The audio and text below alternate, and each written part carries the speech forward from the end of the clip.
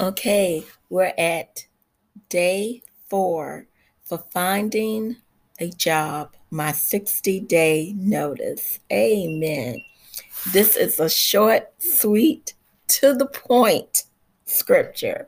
It's from Psalms 90, verse 17, the English Standard Version. I love it. And here's my affirmation prayer for you today.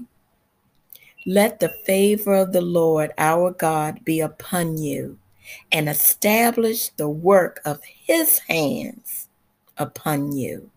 Amen. Heavenly Father, God of Israel, we just uplift them right now. Keep them encouraged, Father.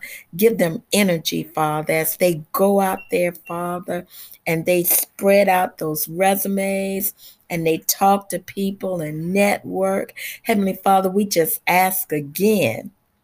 Your word says, Psalms 90, verse 17, let the favor of the Lord, our God, be upon them and establish the work of your hands, Father, upon them and all that they do. In the precious name of Jesus, we pray. Amen, amen, amen. If God is for you, you know it. Who can be against you? Have a beautiful day.